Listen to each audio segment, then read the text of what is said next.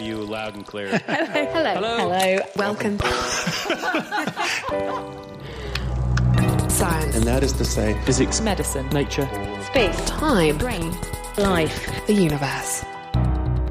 Today, the element that's essential to all life, we're asking, could the great phosphorus shortage leave us hungry? We'll be investigating how much is left, how we might strip it out of human sewage, and what happens when supply doesn't meet demand.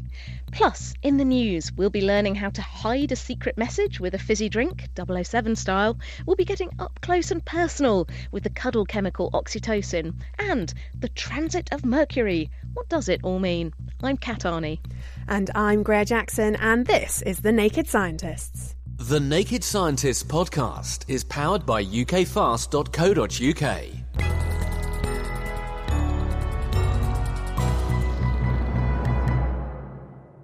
Around 1 in 5 people will have a severe episode of depression at some point in their life, but the current drug-based treatments we have can take weeks or months to work, if they work at all.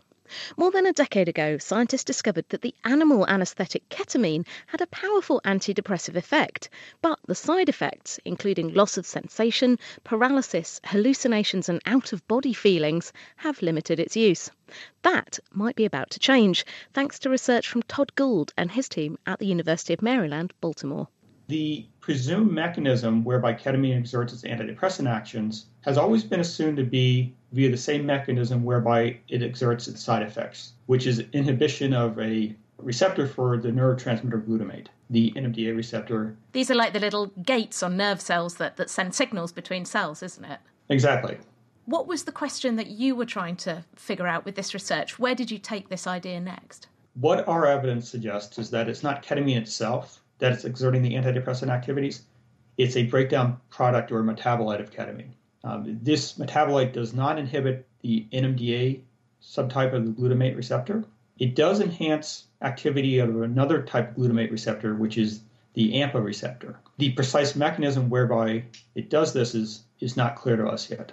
We also showed that if we give only the hydroxynorketamine, we observe similar antidepressant effects that we observe when we give ketamine itself. What would be the advantages of giving this breakdown product of ketamine rather than ketamine itself? So ketamine has a number of side effects. Some of them are related to its use as a club drug. And so what we show with this metabolite is that to the extent possible using our animal models, that we don't have any of those side effects. So we go up to actually pretty high doses, 40 times the antidepressant effective dose, and we don't see side effects.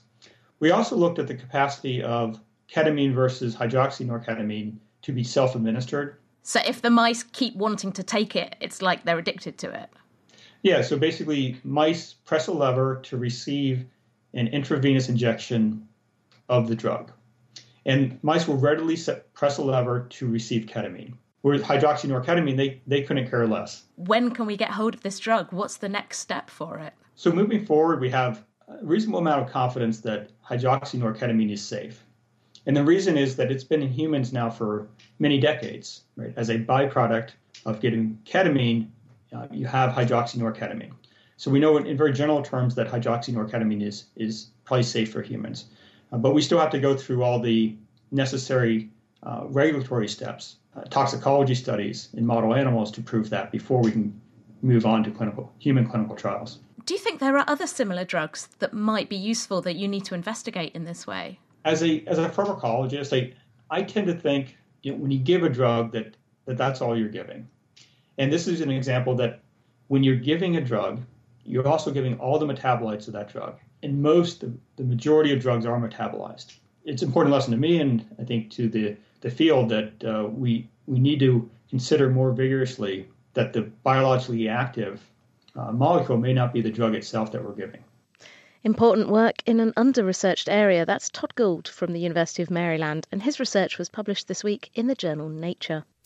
Now, Kat, whilst you've been looking at ketamine, I've been studying another type of chemistry altogether, the art of concealing top secret messages using everyday liquids like cola, coffee or red wine. Let me paint you a picture. Imagine you're in a bar and, your friend's gone to the toilet. You're left just people watching. And then you notice there's a guy in the corner of the room who's looking pretty dapper, drinking a red wine, very sophisticated.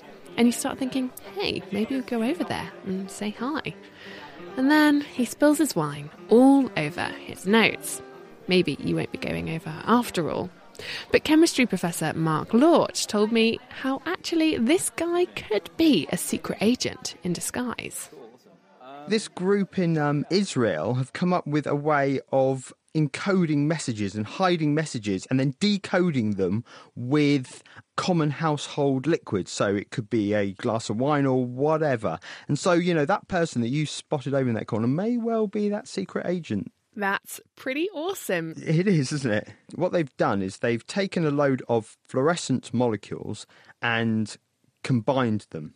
So fluorescence molecules are basically molecules that absorb light of one wavelength and then emit it in another wavelength. Now, the really cool thing about this molecule then is that the light it gives off is entirely dependent on the conditions it's in. If it's in Coke, for example, it will give off a spectrum of light that's unique to the Coke. And if you put it in a glass of wine, it will give off another spectrum of light, or a cup of coffee, another spectrum of light, and so on. So using that, they've managed to come up with a way then of encrypting a message. What I haven't told you, Mark, is that I'm actually a secret agent. And this interview, it's all a ruse. So you can tell me how to decrypt secret messages. So say I want to send you a message, and we're going to make it really simple. I just want to say hello. So hi is the message. We're gonna just hi. Okay, that's right. So the first thing we have to do is we have to turn the letters in hi into numbers. So let's say we make H 1 and we make I 2. Okay? Then what we have to do is encrypt that.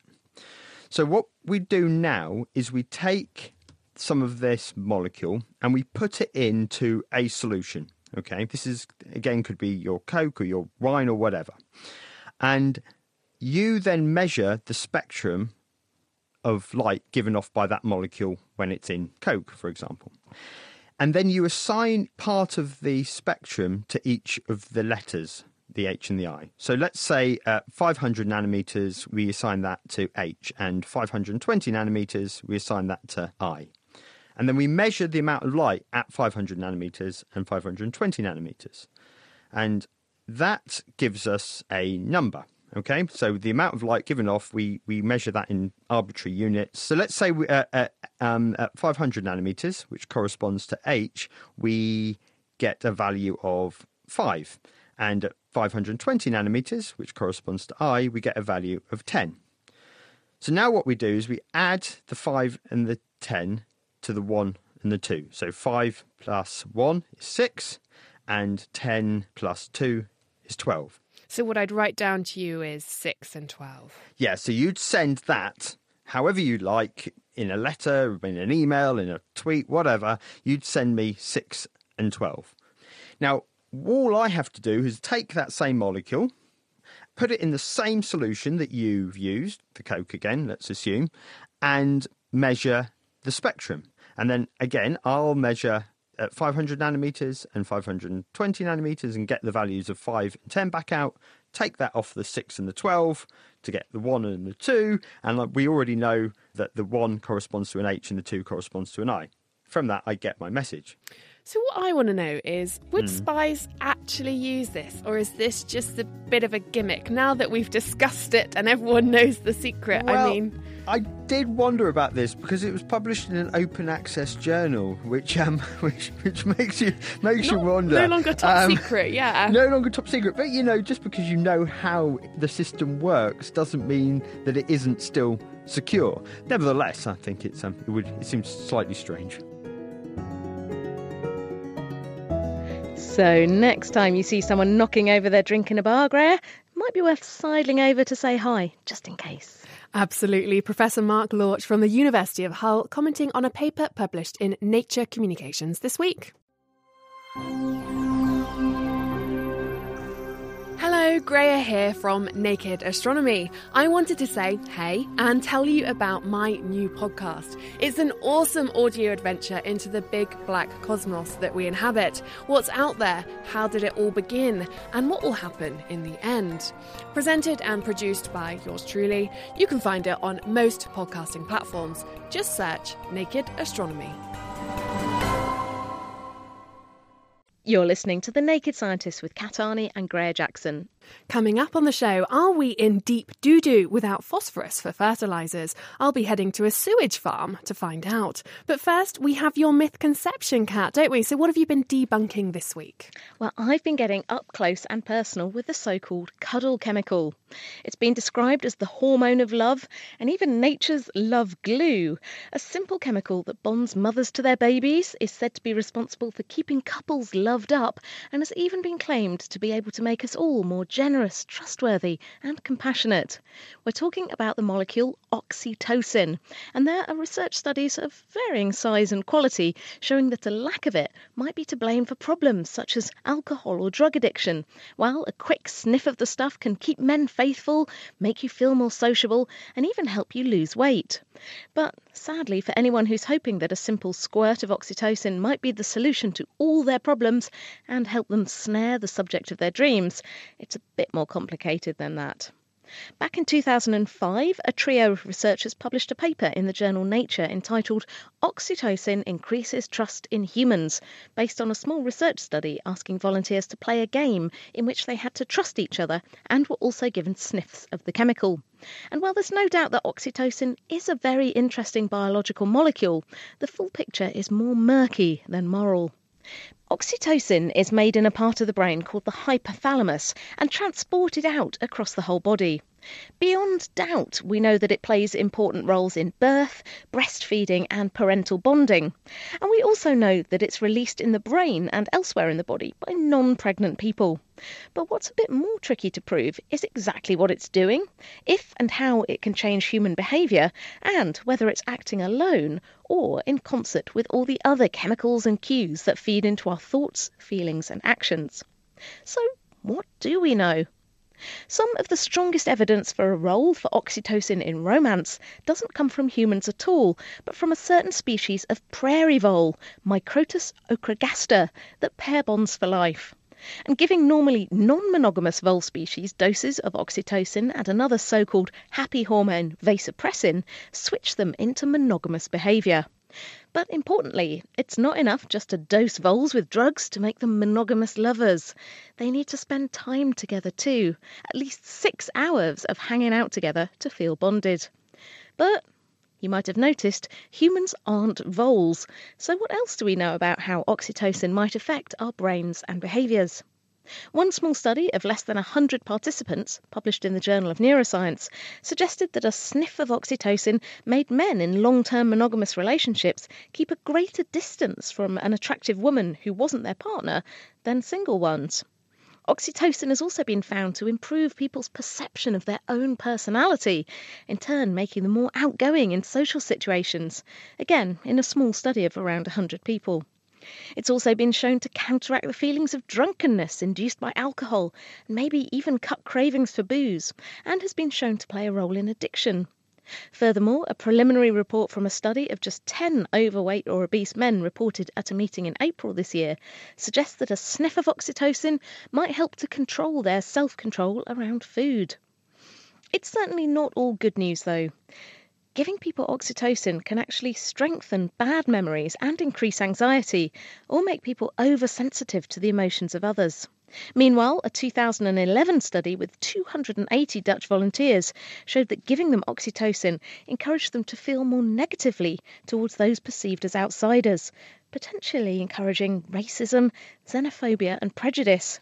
It's also been linked with an increase in dishonesty in men, as well as other negatively perceived feelings such as envy and schadenfreude. Well, so much for the love chemical if it only applies to loving people like you. And another study showed that giving couples sniffs of oxytocin could boost communication between them. And while it's clear that communication is key to good relationships, and even just talking with and touching each other can lead to oxytocin release in the brain, but Can adding oxytocin jumpstart the communication process and salvage your relationship on the skids? We don't know, because human love lives are far trickier to unravel in the lab than simple cells or organisms. And there are big differences between people that affect how they respond to oxytocin in different circumstances. Some down to personality, others are genetic, and yet more come down to sex. Men and women respond differently to the hormone. Regardless of the conflicting scientific evidence, oxytocin's reputation as the love drug is problematic because the reporting about its loved-up effects has now meant that it's possible to buy oxytocin on the internet, even though there's no good evidence that it's effective, safe for long-term use, or even that it is what it says on the bottle. So what does oxytocin actually do, if it isn't fair to call it the love drug or cuddle chemical? And there's certainly no good evidence that giving people a whiff of oxytocin will make them fall in love, stop them from straying, or make the world a better place. That's an awful lot to ask of a single molecule in the molecular maelstrom of our bodies and brains. It's probably safest just to say that it's a molecule that has an influence on our social interactions, but exactly how depends on who we are and our circumstances. And that is not something a quick squirt from a bottle can change, however much you want to believe the hormone hype. Another myth bites the dust there. If you have any dodgy science you'd like Kat to question, you can tweet us at Naked Scientists or find us on Facebook. Can you imagine a robot that's 100,000 times smaller than the width of a human hair? Devices this small, called nanobots, sound like something out of science fiction, but researchers at the University of Cambridge have this week moved just one step closer to them being a reality, with a hope that one day they'll be able to use them in the body for drug delivery. Professor Jeremy Baumberg spoke to Emma Sackville this week about turning nanobots into na-yes bots. Well, we've had this idea that you could make tiny machines, what people have called nanobots, that could actually go inside the body or they could do something useful for us. And the problem has been we can't make them. Why is it that we have problems making them? When we try to make things move in water and they're very small, it's a bit like us trying to swim in treacle. It's very, very difficult. So we need to actually swim in a different way that we can't do front crawl in treacle. We have to do something a bit more like a bacteria, which is sort of flex things backwards and forwards. And that's actually really difficult to do. It needs a lot of force. And we haven't found a way of actually making things that produce a large force on this really small scale before. But the research you've just done is actually looking at making something that moves on a really small scale and produces that kind of force. Yeah, we call them actuating nanotransducers, or ANTs for short, because they are big, they're strong things and they can move more than their body weight. So what we've done is we've made some tiny particles which got a coating on them, and what these particles do under the right circumstances is they can actually produce a really large kick. And the way it works is we take tiny little particles, in this case we make them of gold, and we've learned to coat them with a thin polymer, a bit like the polymers in our plastic bags, but this one's a gel. And most of the time, at room temperature, it likes to have little fibrils of the polymer which spread out into water. But if you just heat it a tiny amount, a few degrees, what happens is it starts to hate water. It becomes hydrophobic, like many of us with swimming pools. And actually, this gel will collapse. So we have these metal nanoparticles, and they want to now stick together because they're trying to get away from the water. So they stick together really close. It's like a spring. They'll compress this polymer in between them. If they cool down very, very slightly, all of this reverses. And now the polymer wants to spread out into the water, but it's got to push apart the metal nanoparticles to be able to do that. So everything explodes. The nice thing is that we can do this heating and cooling with very weak beams of light. And so we can actually make a little engine which is just powered by a very small beam of light. Great. Well, can I go and see some of them in action? Indeed. So I don't know what they're set up or anything. As Jeremy took me over to the lab, I tried to mentally recap exactly how these ants worked. So we have tiny bits of gold coated with a gel, and below 30 degrees they like water and they're really spread out. But if we heat them up or shine a light on them, then they stop liking water and they all scrunch together, just like a spring, as Jeremy said. PhD researcher Sean Cormier joined us in the lab to show me this change in action. Some of the ants, nice red colour, and you just have to heat it up above 32 degrees. Okay, so we've got like a little tiny capsule just with a red liquid in, and it's just in an oil bath at the moment, so we're just heating it up. And what exactly are we looking for? So what will happen is all the particles will actually change their way they interact with the water, and they'll change colour because they'll stop liking the water and all collapse on top of each other. And and now they're very purple. Yeah, okay, so the liquid's actually changed from red to purple. It changed pretty quick. How fast have you been able to measure it changing? So in fact, it's too fast for us to measure at the moment, and that's why it gives such a big force. And in fact, it's gone back to red. So what happens is all the ants cluster together, it goes purple, and then as soon as it cools, they explode. So that's how we keep track of it, by looking at the colour. It feels very weird to be in a lab without wearing lab specs, I must say. That's good. You came from a good chemist. I'm a chemist. Yeah. Everything is very safe at the moment, but you're right. We normally do. Despite the name, the gel Sean and Jeremy showed me really looked nothing like an ant. I asked Jeremy whether he had any specific ideas about how they could use the ants or whether there are any future applications. So there's this area of science called microfluidics, where you try and make little chemical refineries in some ways, but shrunk down onto the size of a chip. So that's their idea for one of the earliest applications. For applications where we put them in our body, yes, indeed, we really don't know how to do that yet. One of the good things is we don't just have to use light to make these things open and close. So it's actually rather a generic technology. And yeah, we have to find out what's the killer application, or maybe the non-killer application for the body. And if we did want to use them for these kind of applications, how easy is it to make them? Is a large-scale synthesis of them feasible? Yeah, that's the amazing thing. All the components, it turns out, are completely commodity. We can buy them on a very large scale. So, in fact, already there's nothing stopping us scaling these up and making a kilogram of these ants. We can replace the gold nanoparticles that we use at the moment with silver nanoparticles, which is cheaper, and we can use nickel or copper as well. That should be fine. So, making them is not the problem. The question is how to turn them into something useful, and that's going to take us, the next year. We want to make some of these demonstrators in the next year. But, of course, what we really want is a lot of other scientists to join us on this quest. Professor Jeremy Baumberg from the University of Cambridge talking about his recent paper in the Proceedings of the National Academy of Sciences. Now, Greer, you've had your eyes on the skies this week, haven't you? Because on Monday, Mercury transited in front of the sun and, amazingly, we could see it. Yeah, that's right. Mercury passed between us and the sun in an event that only happens every few years. David Rothery told me why they're so important. When it was first realised that planets would pass between the Earth and the Sun, it was important to look at transits because seeing the same transit from different points on the globe and getting the timings right helps you work out the scale of the solar system. The first transit observed was one of Mercury, in fact, early in the 17th century. And Halley was the one credited with realising the trigonometric benefits of observing a transit from different places. He said, observe the same transit from two distant places on the Earth, and you can use trigonometry to work out the relative distance between the Earth to Mercury, and therefore from Mercury to the Sun, and therefore the Earth-Sun distance, which wasn't accurately known at the time. And this is how the astronomical unit came about. This is the definition of the astronomical unit, which is the average distance of the Earth from the Sun. And why is an astronomical unit important? Do we still, I'm thinking if we ever wanted to go to Mars, are we like, oh, it's like 5 astronomical units? I always think of things in light years these days. Cast yourself back to the 17th century. We did not know how big the solar system was. It was late in the 16th, early in the 17th century, when opinion was swinging away from the old view of the solar system, which had everything going around the Earth, to accepting what Copernicus had said, is that, look, the sun's in the middle, and everything else goes around the sun. And once that was realised, it became important to work out, well, how big is all this? So this was a step towards realising the scale of the universe, which is vast. Transits, like Mercury's, have been used to form the very basis of our understanding of space.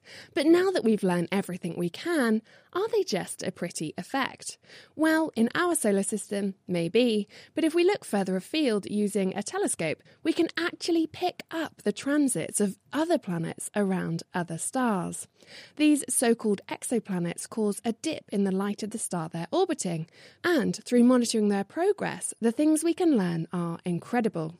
Dr. Carol Haswell is an astronomer from the Open University. In about, I think it was 2003, I saw the press release for a paper which had observed an exoplanet using the Hubble Space Telescope to look in the ultraviolet, and they had seen, instead of a 1% very subtle dip, a 15% diminishing in the light from the star when the planet passed in front of it from our point of view.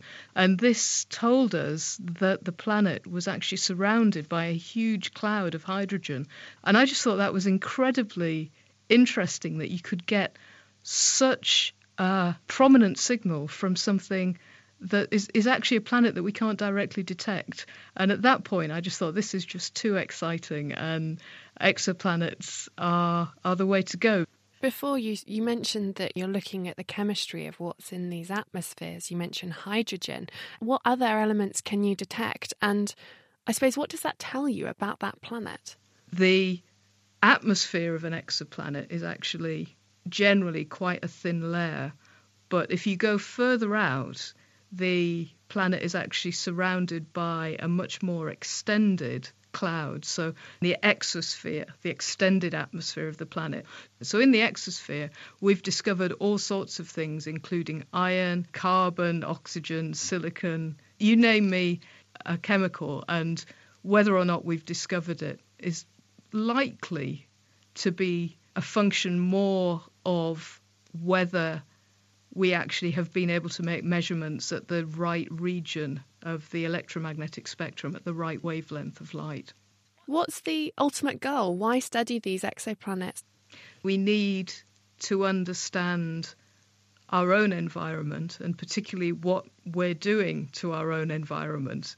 And one of the ways that we can get insight in that is to look at a wide variety of different planets. So we can examine all of the different bits of sort of atmospheric physics in different parameter regimes. And this allows us to actually, rather than just be looking at this one example, get some empirical, measured data that will allow us to properly train our analysis of the Earth and be able to know that the models do seem to reproduce reality. An astronomical thanks to the Open University's David Rothery and Carol Haswell.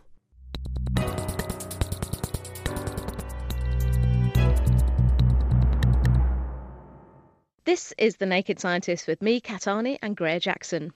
Now we go on to the main section of our programme. Many of us will have heard that familiar tune that scientists and environmentalists have all been singing from that same songbook. We take too much oil and gas out of the ground, we cut down too many trees, and we spew too much carbon dioxide into the atmosphere.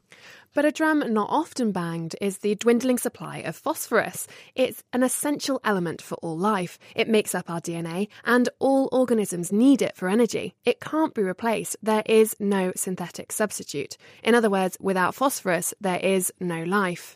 And so, this week on The Naked Scientists, we'll be hearing about the phosphorus shortage that's looming and what can we do on our farms to stop phosphorus losses.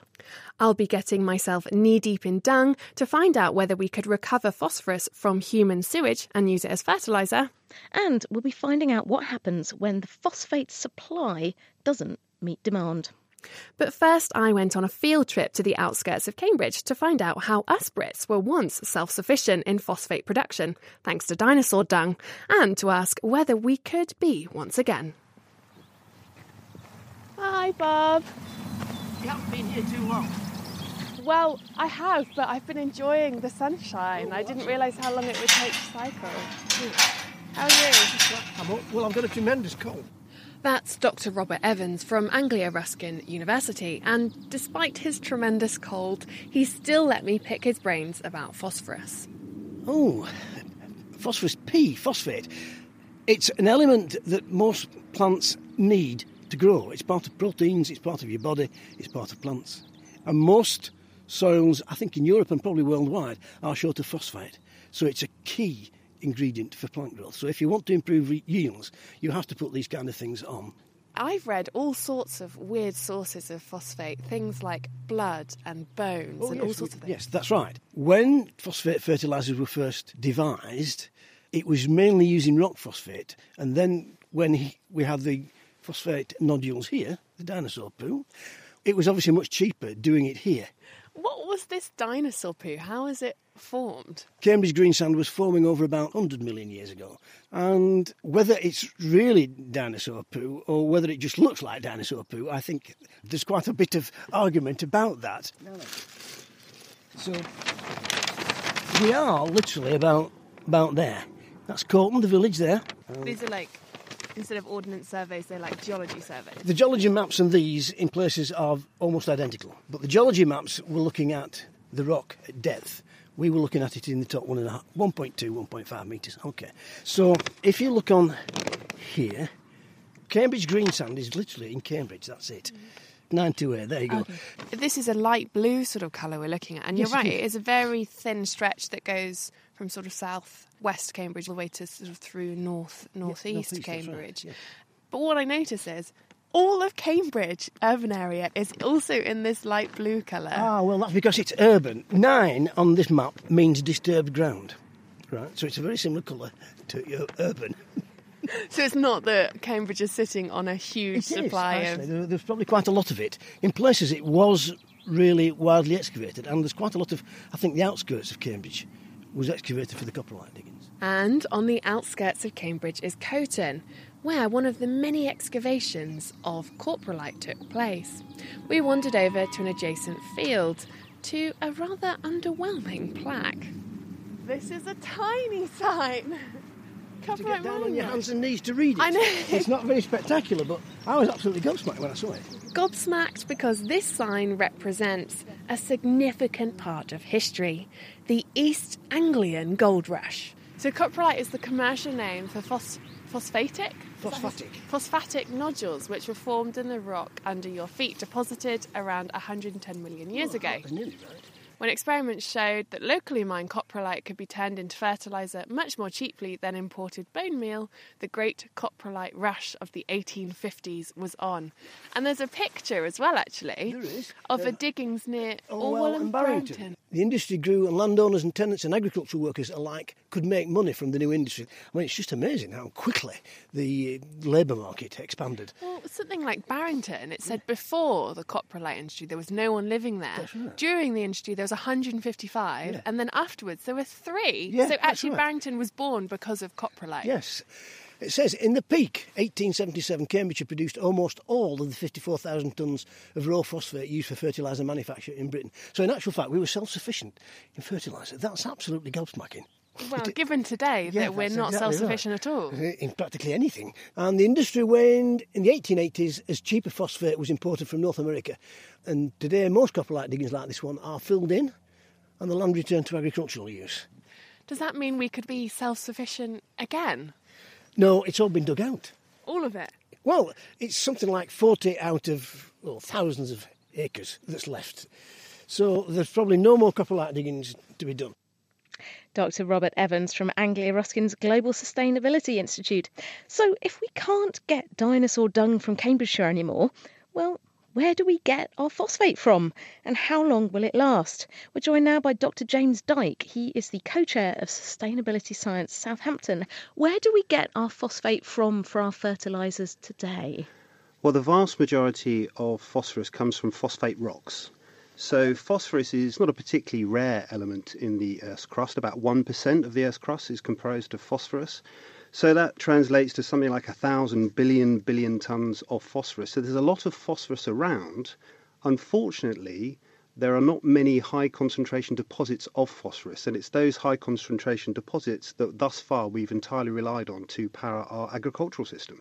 So to sort of draw a parallel with something like oil, are there particular places in the world that are the phosphate capitals of the world where this stuff can be mined? There are, and there's actually many fewer places. So in terms of the good quality phosphorus deposits, you're looking at China, United States and Morocco and a couple of other countries that have about 85% of entire reserves of phosphorus. And in Morocco and the Western Sahara alone, you're most probably looking at about 75% of all the known high-quality phosphorus reserves.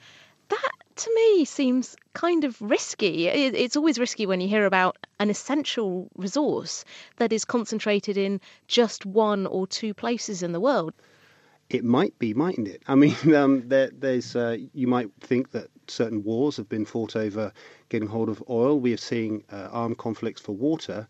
So one of the concerns is when we see these high concentration deposits begin to be depleted, we could be looking at just a handful of countries largely controlling the world supply of phosphorus. Oh, bring on the phosphorus wars, not. Again, to draw another parallel with oil, there's been a lot of discussion about peak oil. Have we reached that? How many fossil fuels are left in the ground? Where are we in terms of phosphorus, of phosphate that's left? Well, that is the $6 million question, isn't it? So it will depend widely on who you ask. So if you talk to the International Fertiliser Development Centre, it thinks that we will not see any constraints on phosphorus supply for a matter of centuries, maybe even up to 300 years. If you were to go and look at the United States Geological Survey figures from just a few years ago, they'll be giving peak phosphorus, so the maximum rate of phosphorus, and thereafter the amount that we're going to produce is going to get smaller every year. They're going to put that as little as 2030. So in as little as a few decades, we could see a continual and progressive decline in our ability to extract phosphorus from rocks. In that case, if that scenario is actually the one that's correct, this is actually quite an urgent problem. But then what happens to it? It's made into fertiliser, it goes onto the fields. Then what happens? Why do we lose it out of the sort of cycle? Yeah, you would think, given that it's absolutely crucial for all human life, at least, and all life on the surface biosphere, we'd be a bit more careful with it. But when you look at how much we waste, it's an extraordinary amount. It's about 80% of the phosphorus that's initially dug out of the ground, is wasted before a human actually consumes it.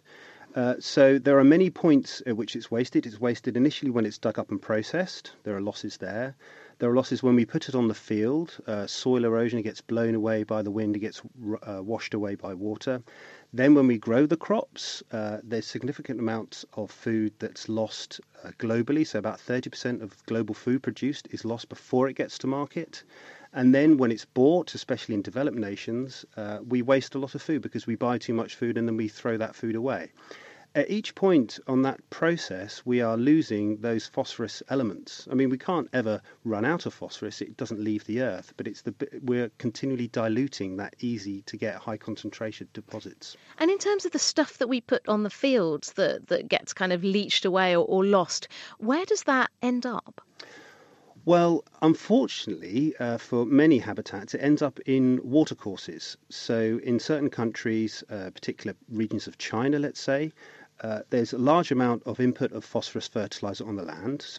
Unfortunately, soil management is quite poor. Large amounts of soil end up in the water laden with phosphorus. It runs down through rivers into lakes, and there it produces eutrophication events. It promotes so much algae.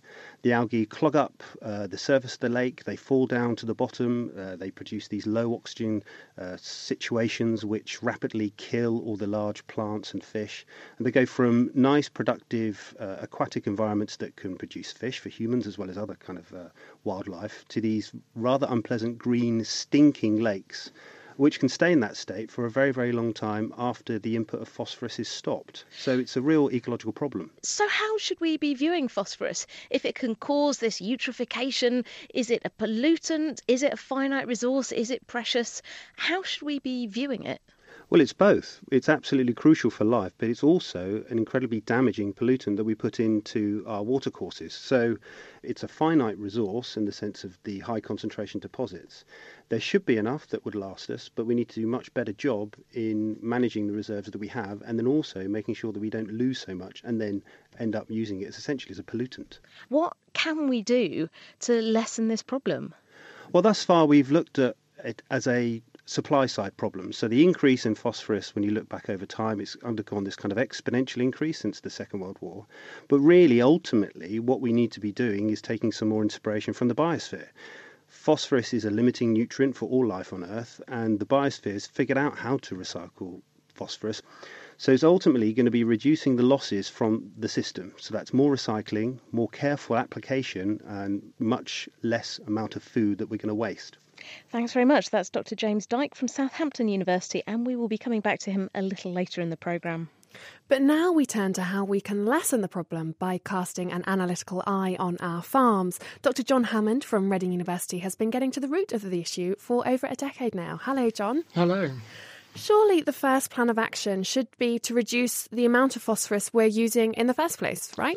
Well, that's right. Phosphorus is essential for growing our food, so we can't do away with it completely. We have to have some inputs into the system. And as we've already heard, after the Second World War, the amount of phosphorus we were using has increased, probably more than it should have done. But we are on the case now and looking at that. And certainly in the UK over the last sort of 20 or 30 years, the amount of phosphorus going into our fields has roughly halved. But that's not enough then. I mean, what else should we be doing or can we be doing? Well, there are a number of things that we can look at. There are land management issues, looking at creating a healthy soil so the phosphorus in there is turned over, looking at alternative fertilisers and sources of phosphorus from things like sewage, or we can look at breeding crops which are better at capturing the phosphorus in the soil and using it more efficiently.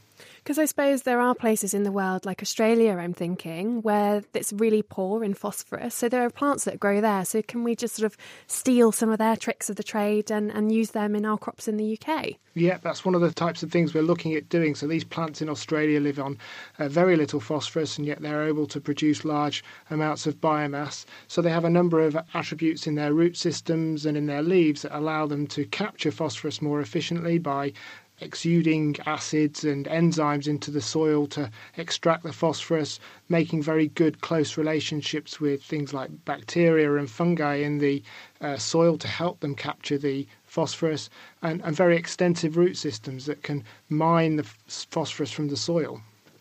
And these bits of research you're mentioning there, have they been successful? Have we been able to breed them into other crop varieties? So there's been a number of attempts to do these things. There's a couple of examples. For example, in China, there's some soybeans which are now available commercially where they've overexpressed in the roots some of these enzymes which are released from the root into the soil, and these enzymes can break down some of the phosphorus locked away in organic compounds. And they are more efficient at capturing that phosphorus and producing higher yields for less phosphorus inputs. And another example is in beans, where we've got this phenotype or characteristic of the root system where they're able to put a lot of their roots in the topsoil. Because phosphorus is very reactive, it doesn't move very far in the soil. It tends to stay in the top 30 centimetres. So if you can get a plant to put a lot of its roots into that area of the soil, it can capture more phosphorus. Is that not a bit of a risky thing to do, though? I'm thinking if there's a drought or anything, you want deep roots. So, I mean, you can't really put all your eggs in one basket, surely. No, that's it. So that is one of the downsides to that approach, is if you put all your roots in the topsoil, you're at risk of not being able to capture maybe water and nitrogen, which are further down in the soil profile. So there has to be some aspect of plasticity in the root system that allows the plant to respond to an appropriate stress. And you mentioned this sort of inaccessible phosphorus in the soil before, and how these root systems produce enzymes to get this phosphorus out. I wondered if you could just sort of unpick that a little bit for me. Well, the plant can only take up phosphate, which is in the soil solution, and the rest of the phosphorus in the soil is either bound to the soil particles through very strong bonds or in organic compounds, so dead plant material or dead microbes. But in the soil there are fungi and bacteria which have to scavenge that phosphorus as well from those sources, and they have these enzymes and ability to release acids into the soil to release that phosphorus from it. So plants historically are very good at making mycorrhizal symbioses which help the mycorrhizal fungi captures the phosphorus for the plant, and in exchange the plant gives the fungi some carbon.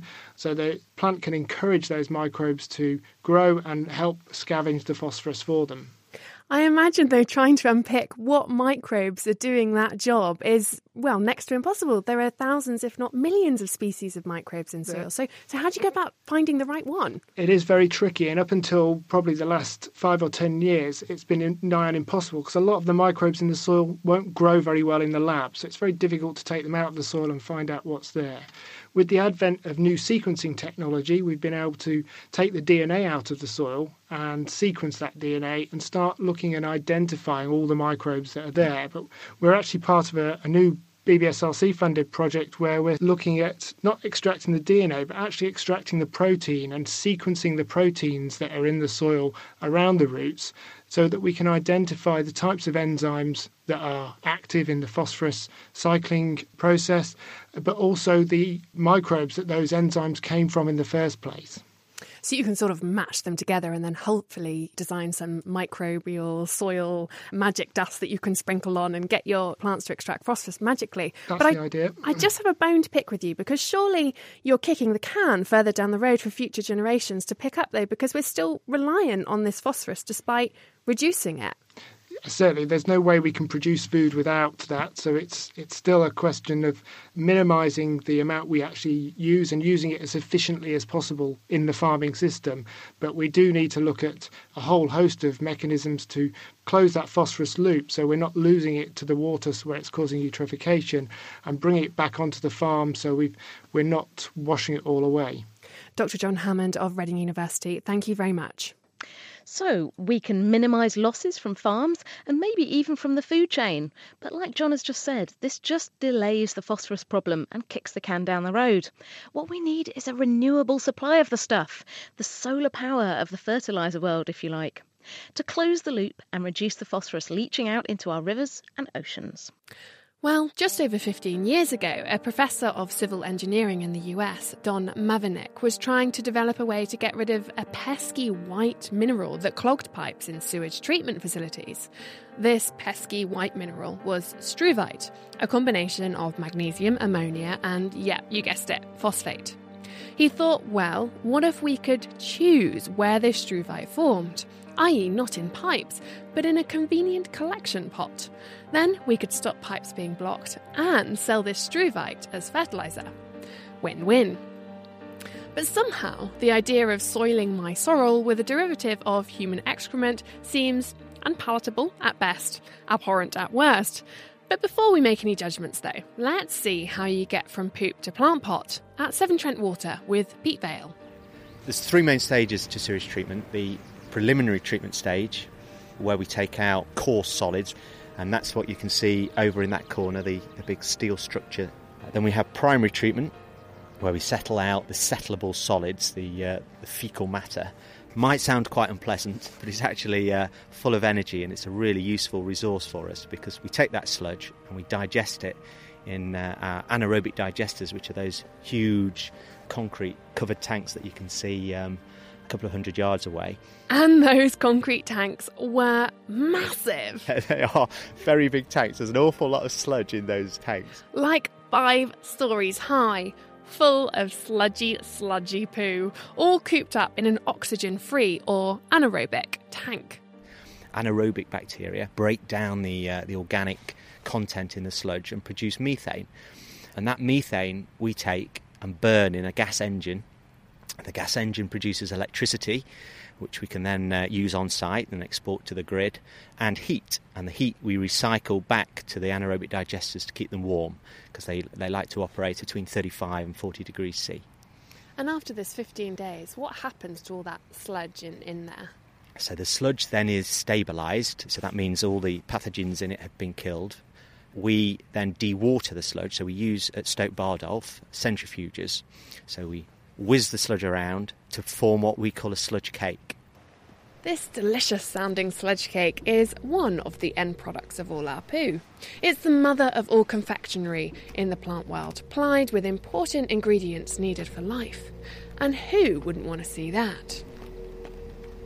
That's the sound of a fresh sludge cake dropping out of the centrifuges.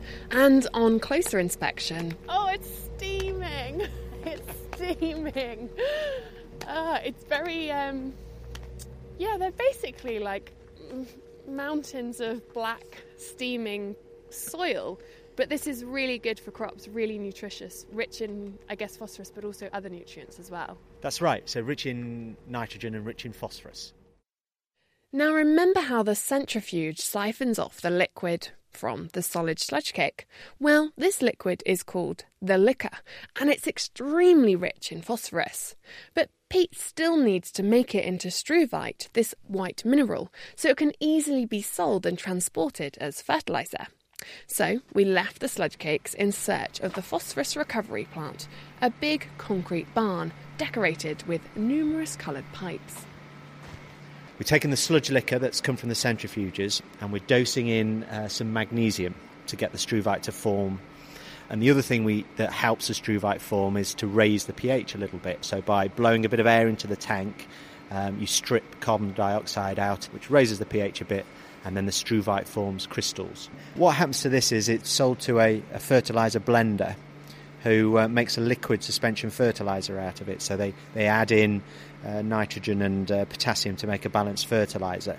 And if every sewage plant in the country was making the struvite, how much could we make? I mean, would it be enough to cover the sort of stuff that we're importing at the moment?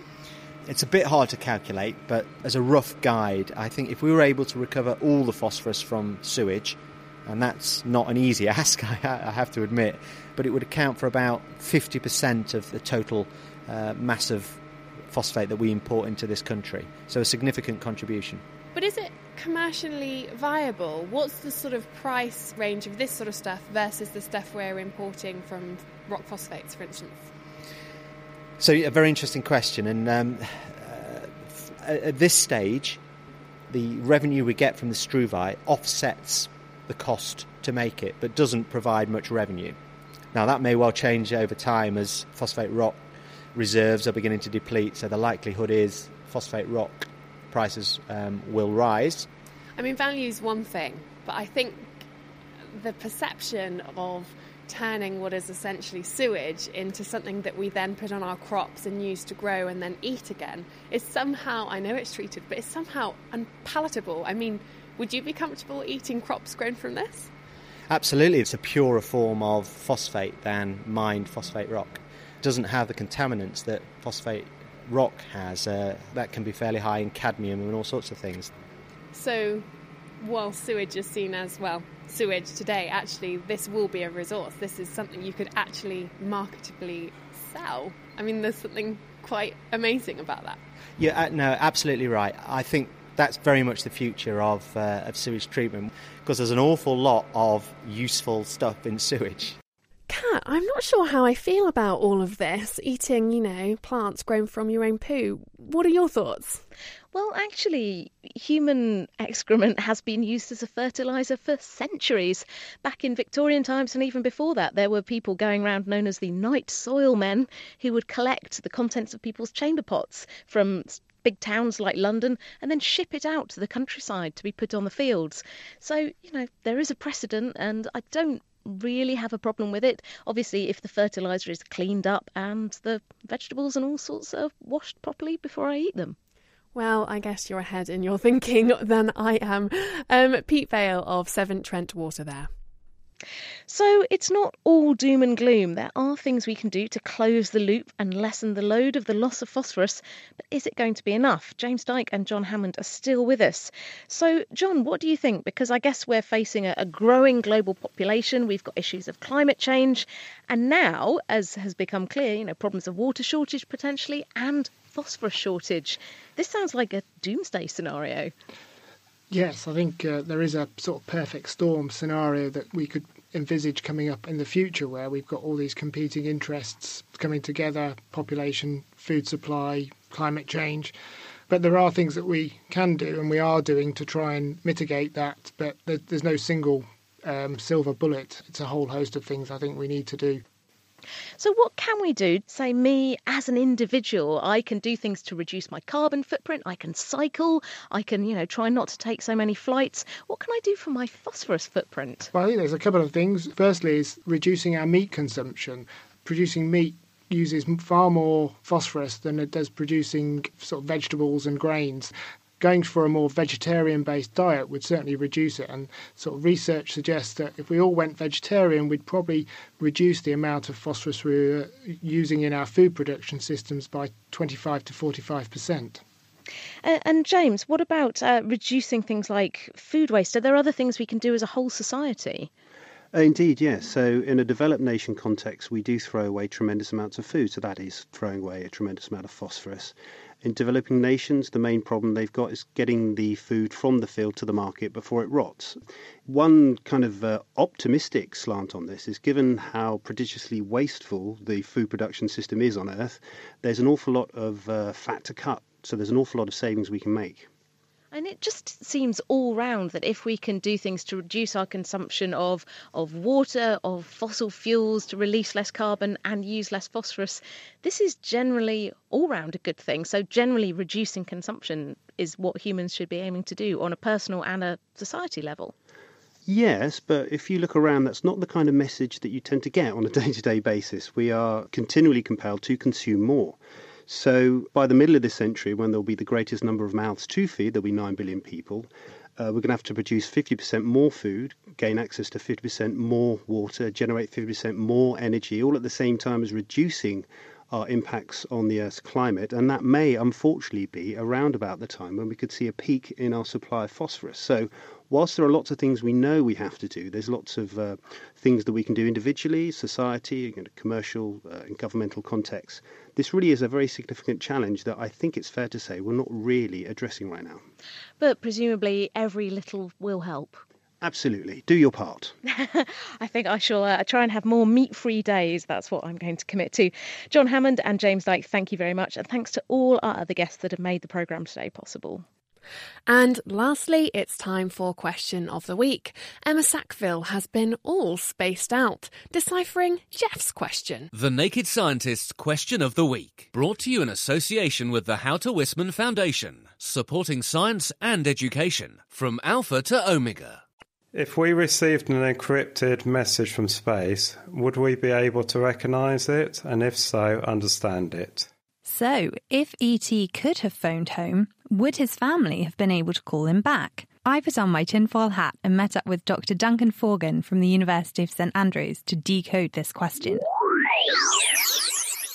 If we received an encrypted message from space, it depends on how good the encryption is.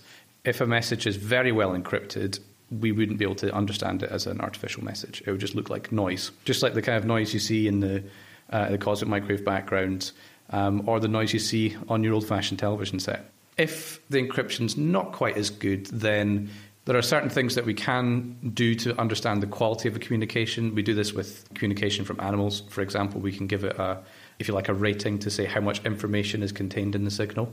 So we could certainly say this is very informative, but what the information actually is going to be very challenging to figure out.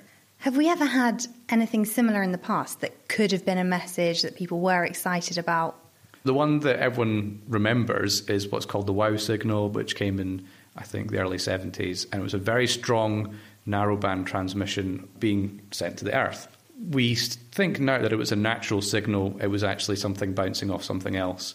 But that signal had no information in it, it was just a pulse. But then even if the signal's just a pulse, that still tells you something, because, a single pulse is basically hello. Ooh, that could be interesting. Okay, ultimate question. If we got a message and if we could understand it, do you think we should respond to it?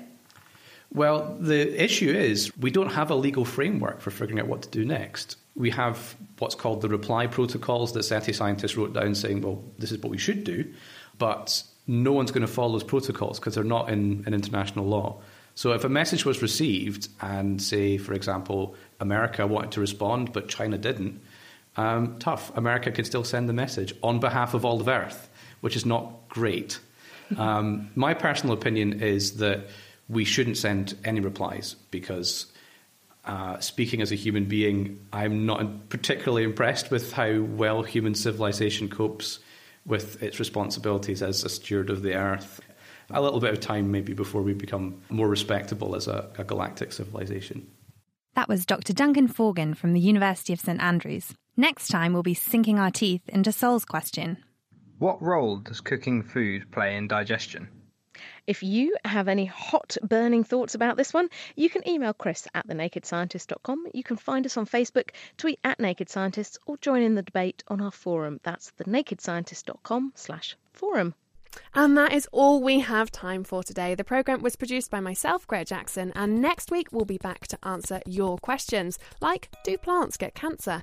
And could the old wives' tale of storms curdling milk actually be true? If you have any burning queries to add to the list, then do get in touch. Tweet at Naked Scientists, find us on Facebook, or email chris@thenakedscientist.com. The Naked Scientist comes to you from Cambridge University and is supported by the STFC and Rolls-Royce. I'm Greta Jackson, and thank you very much for listening.